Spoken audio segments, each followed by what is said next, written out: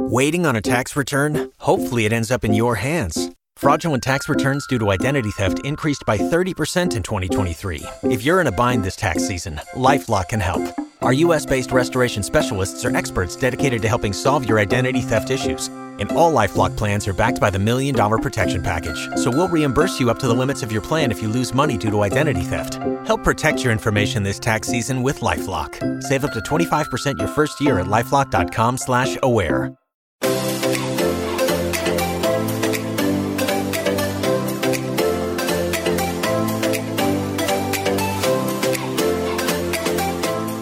Welcome to Nobody Told Me. I'm Laura Owens. And I'm Jan Black. Are you exercising and eating right to ensure that you do all you can to live the longest life possible? You may be surprised to learn that diet and exercise matter less, and your relationships, personality, and emotions matter more in terms of influencing how long you live. And joining us to explain more about that is science journalist Marta Zaraska, whose newest book is called Growing Young: How Friendship, Optimism, and Kindness Can Help You Live to 100. Marta, thank you so much for joining us. Thank you so much for having me. This is a fascinating topic. Why did you become interested in it? It came quite naturally from my research as a science journalist. I've been writing about health and psychology and nutrition for many, many years. And I was also quite interested in health and nutrition myself personally. So I was always following very healthy diets and staying on top of all the trends and miracle foods I should be eating and so on, and exercising regularly and with all the necessary gadgets. And I started coming across more and more research in my professional life that put a challenge onto my assumptions about what makes healthy living. And so I started reading more and more and interviewing scientists. And what I discovered basically completely shattered my previous assumptions, because I discovered that our social lives, our mental health, our kindness, how socially connected we are, matters at least as much to our health and longevity as our diet and exercise, if not more. And I was obviously approaching healthy living myself all wrong. So I had to rethink my life as well. So when I wrote this book, I wrote it also in a way for myself to find out how I can keep my family healthy and living long, instead of just following the trends and the fad diets. And in order to do this, you talked with people from a lot of different cultures, and the people that come to mind are the Japanese. What did you learn from them in terms of their emphasis on social relationships versus health and diet?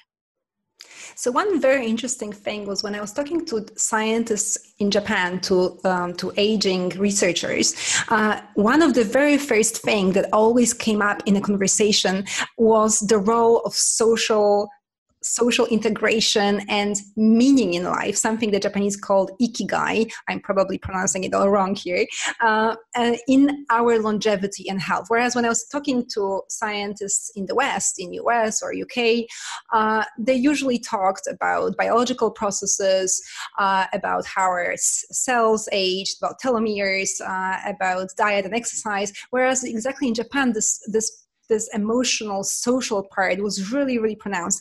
Even, the health ministry of Japan considers finding purpose in life as one of the most important health strategies. So they really recognize how important those things are to our longevity and health. How important is a committed romantic relationship to one's longevity? Oh, extremely important. Research shows that marriage can lower your mortality risk by about 49%. And this is enormous. To put it into perspective, the famed Mediterranean diet can lower your mortality risk by about 21%. So we have 49% for marriage, 21% for the diet, which, this is an enormous difference. So one of the best things you can do for your health and longevity is to find love, basically. And of course, the happier marriage, the better. But actually, quite surprisingly, at least for me, there is quite a lot of research showing that for men, any marriage is better than no marriage for their health and longevity, even not a very good one. So what happens then when the partner dies? Does that immediately lead to a quick decline with the other partner? Unfortunately, yes. There is even something called the widower syndrome, when within the first week of the spouse's death, the second spouse is much more likely to die as well. And this is something that really does happen. It's physiological. People die of heart attacks, and generally their bodies fail. So this is a very, very real phenomenon. And yet you do see stories of people, I'm thinking women in particular, who are over the age of 100, who may have been widowed 30 or 40 years, and they're still going on. How is it that they're able to continue that long life, even though they've lost a partner long ago? Obviously, it's not everything, but once you survive this first week, you can still overcome it, and you can compensate for it in lots of other ways, with friendships and optimism and kindness, volunteering, and involvement in your community. The woman has the longest ever lived human. It was a woman. Her name was Jeanne Calment. She was French, and she lived to be 122. And she has been widowed for decades. But she was also a very optimistic person. She was always outgoing and cheerful and engaged with others, and of course she also had the genes for it. That's certainly the part. You cannot live to 122 without any genes for it, but definitely it's not only marriage, it's also other parts, social integration and your personality. Did you find that it was more important for people to have a lot of friends who occasionally check in on them, or to have a smaller group of friends who are really with them 24/7, or, certainly a few times a week? I mean, definitely both quality and quantity matter. So the research shows that you have to have the quantity as well. I mean, in terms of time, not in terms of friends. So you can only, it's enough to have one friend if you feel that you have someone to rely on. So this feeling here is extremely important, that you know that there is someone out there on whom you can count, who will come to be there for you if you fall sick, for example. But also it matters how often you meet with that person, if you have more friends with them. And in general, the absolute minimum here is once per week. So it's not enough to have a friend but not to see them enough. You have to actually see each other and be there for each other. We are still very physical creatures. We are social apes, and we need that physical contact. Even things like hugs and holding hands, looking into each other's eyes. Our bodies even physiologically synchronize with others when we are physically next to each other. Which brings up the pandemic, and you're talking about hugs and holding hands and looking into each other's eyes and being close to one another physically. So what impact did you see the changes brought about by the pandemic having perhaps long-term on longevity? Unfortunately, that's true.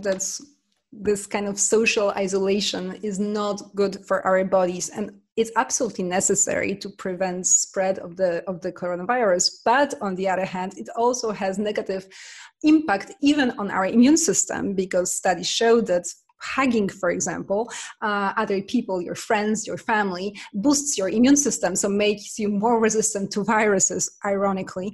And the same with social isolation. When people who are socially isolated, they die about even up to 3 times more often prematurely than people who are well integrated with their community and meeting other people often. So they are more prone to diabetes, to heart disease. There are lots of side effects of being socially isolated, of loneliness, of not being physically with others. But unfortunately, this is something we have to solve, because obviously we cannot start telling people, okay, stop social distancing because it can cause you diabetes down the road, but because it can cause you coronavirus now. So we have to find some other ways, maybe hug more the people with whom you live already, remember to do that, to look them into their eyes, which boosts your oxytocin, and call as much as you can.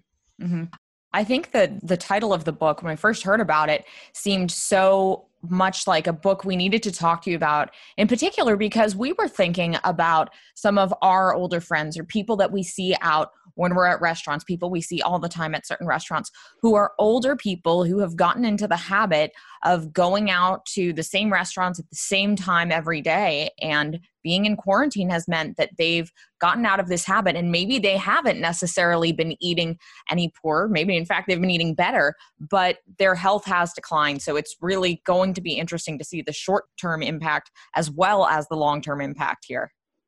Yeah, I'm afraid, that there will be some data later on. Obviously, right now we cannot say, there is just anecdotal evidence. And there were some very sad articles here in France, with headlines saying that people in nursing homes in France, they don't die of coronavirus, they die of loneliness. It was a big article here. And they probably got it right, because as I've mentioned before, there is plenty of research showing that loneliness does kill. And for that reason, for example, in the United Kingdom, they now have a minister for loneliness to deal with this epidemic.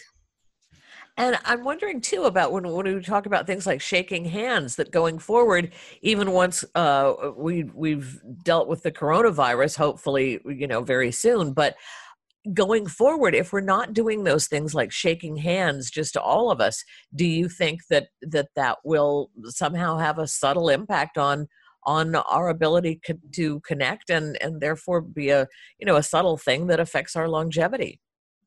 I mean, I don't know if shaking hands with every person you meet will be that important, but definitely if we hug less our friends or neighbors, that certainly won't be good. Even for the simple fact that when you hug your friends or family, you actually exchange microbes with them.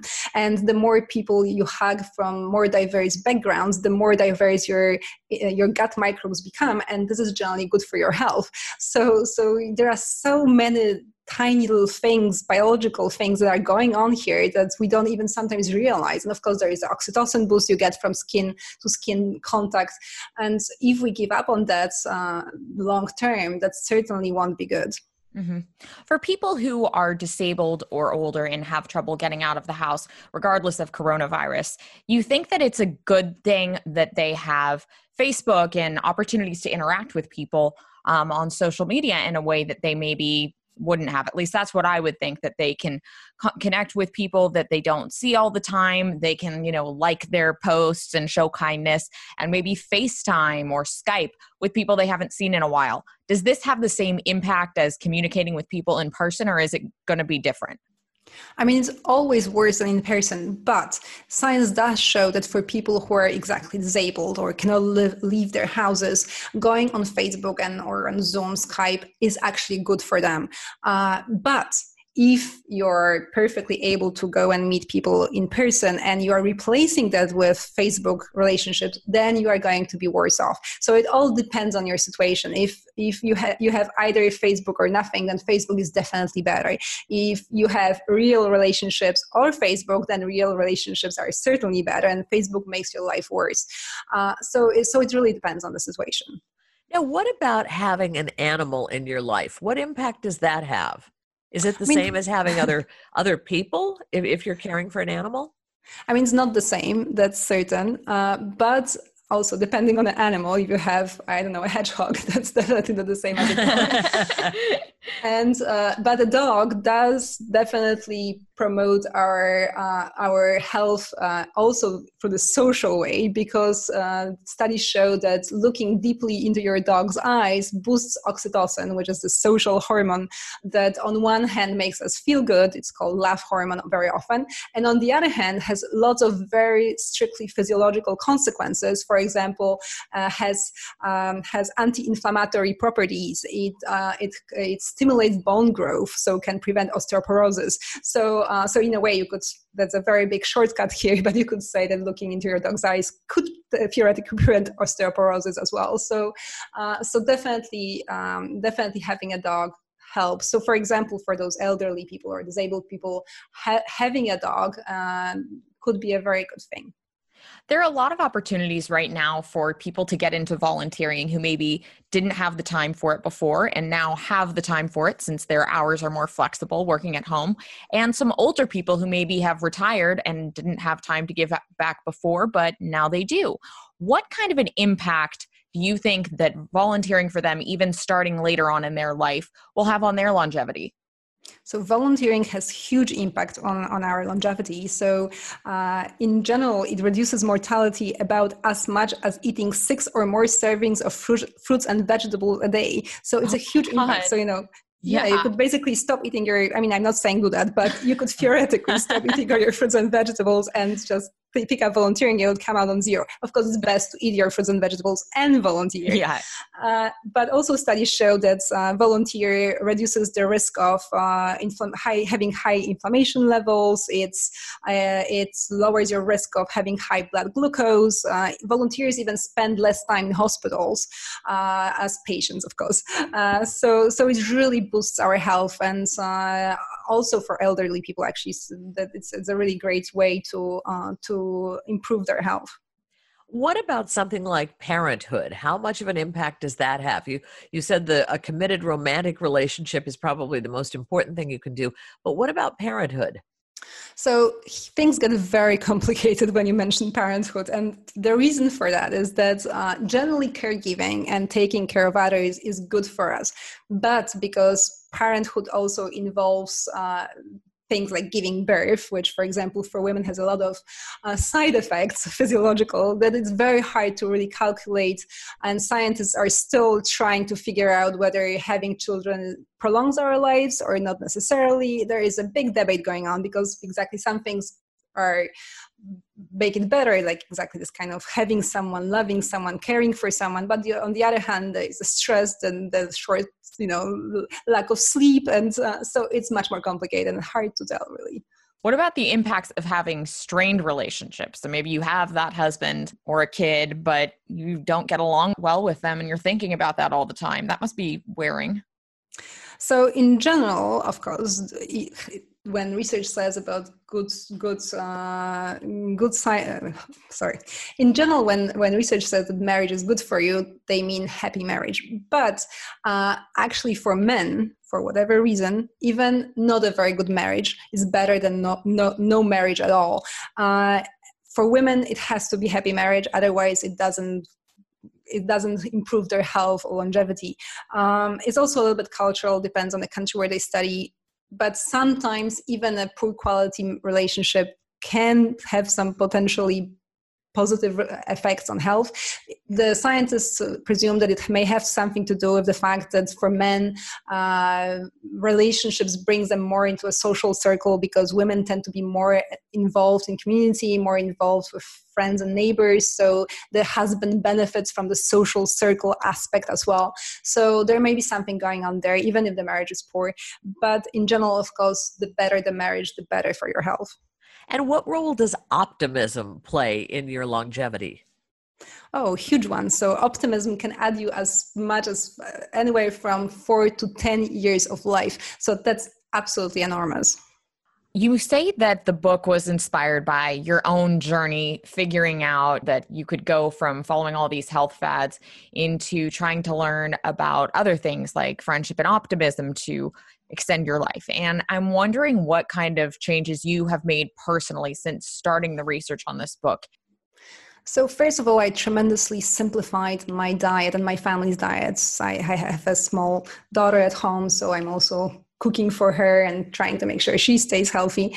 And I used to really, maybe not obsessed, but really follow up the trends and what kind of vegetables are the vegetable of the month, what I should be eating. When we lived at some point in Philadelphia, very close to a Whole Foods store, and I loved going there and spending lots of time looking at all the shelves and also spending lots of money and all the kind of organic, ancient, fair trade, blah blah, everything the best, and also always looking for new recipes to integrate this new vegetable I have just found into my daughter's diet, and so on and so on. And I realized that this is absolutely not necessary and wasting my time because it takes time to find those recipes, to learn them, to find those foods, to read about them, and to go to the store and so on and so on. And whereas now we actually have 10 dishes that I cook on rotation. They are all very healthy, but quite simple, tasty. We like them. If we want something fancy, we go out to a restaurant, and that's it. So, and I don't drive to any special stores anymore too far away to get some one food I really want to buy, some special vegetable or whatever. So that's one thing. And the second thing is that even though me and my husband, we still exercise very regularly.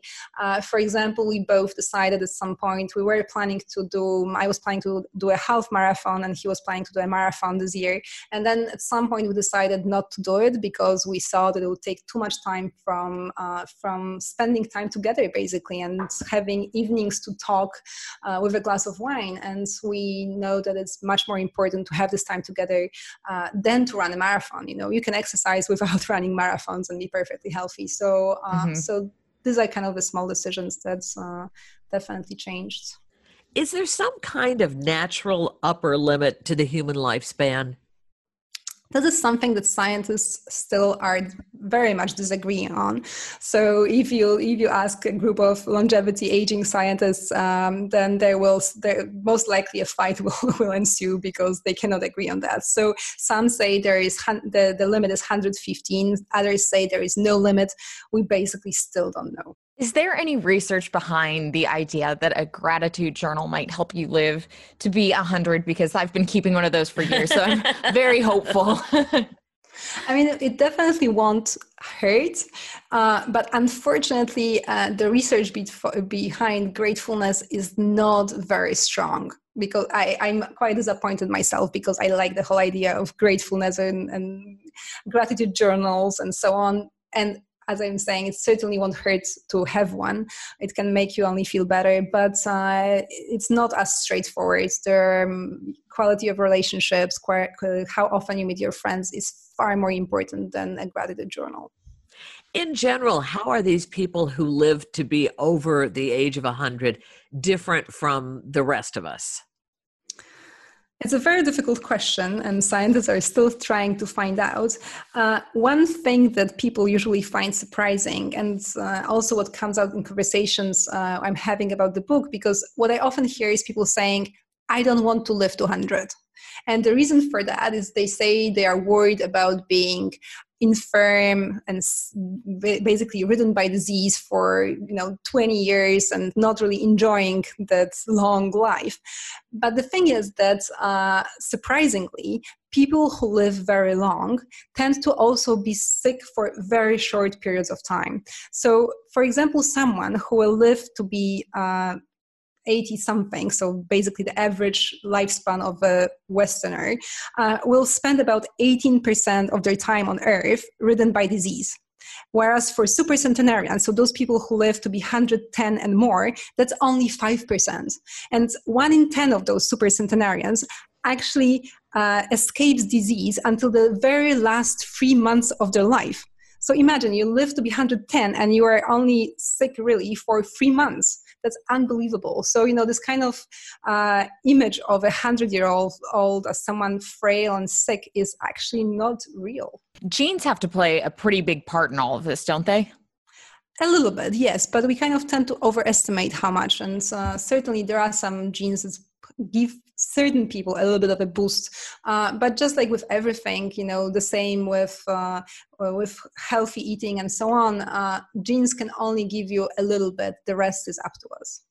What advice would you have in general for someone who is hearing this conversation and wants to know what your take-home messages are?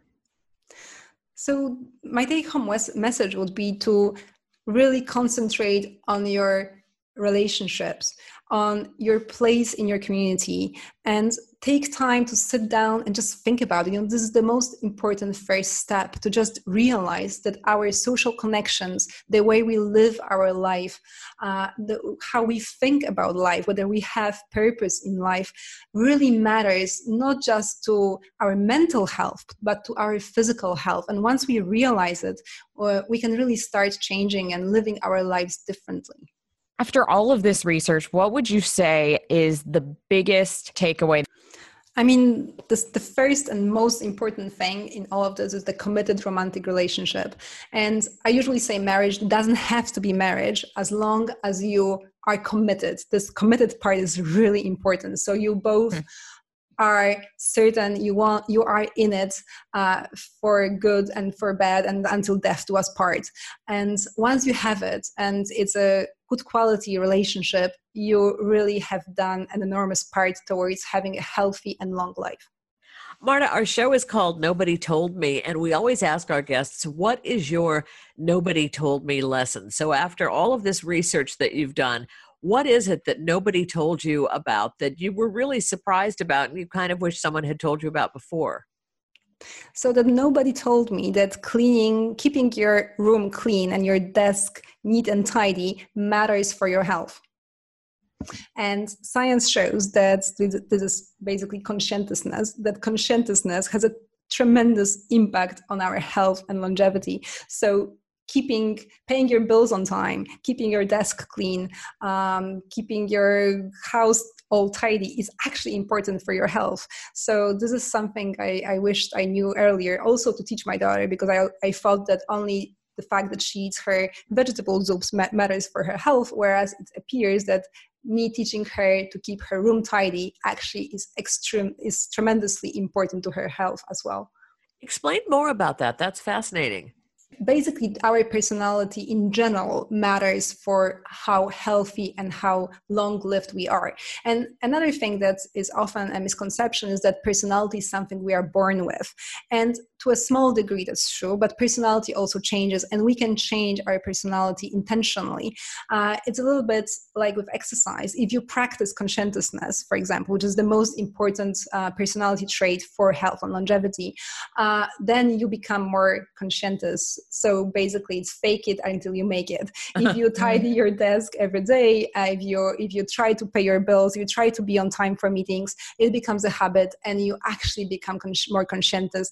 And this has impact on your health. And not only because conscientious people tend to eat their vegetables and exercise and hydrate and whatnot, but actually there are biological pathways behind that as well, which have to do with all the stress hormones and our immune systems and so on and so on. So it's actually super important to your health how conscientious you are. See, this is so fascinating. When we first heard about your book, we were like, this is all stuff we don't know. You hear of so many different health books that are like, this is the key to living to 100 and a long life. And then your book is so different, but it makes so much sense that there are a lot of other factors that go into that. So, I mean, we just really thank you for writing this book and for opening up this conversation. So how can people learn more about it and connect with you on the internet? So they can definitely go to my website, which is www.growingyoungthebook.com, and they can find out more about the book. I also post some interesting tidbits there and information on how we can live longer and what you can do to stay healthy through your social life and mental health. Well, thank you so much for joining us. Thank you so much for having me.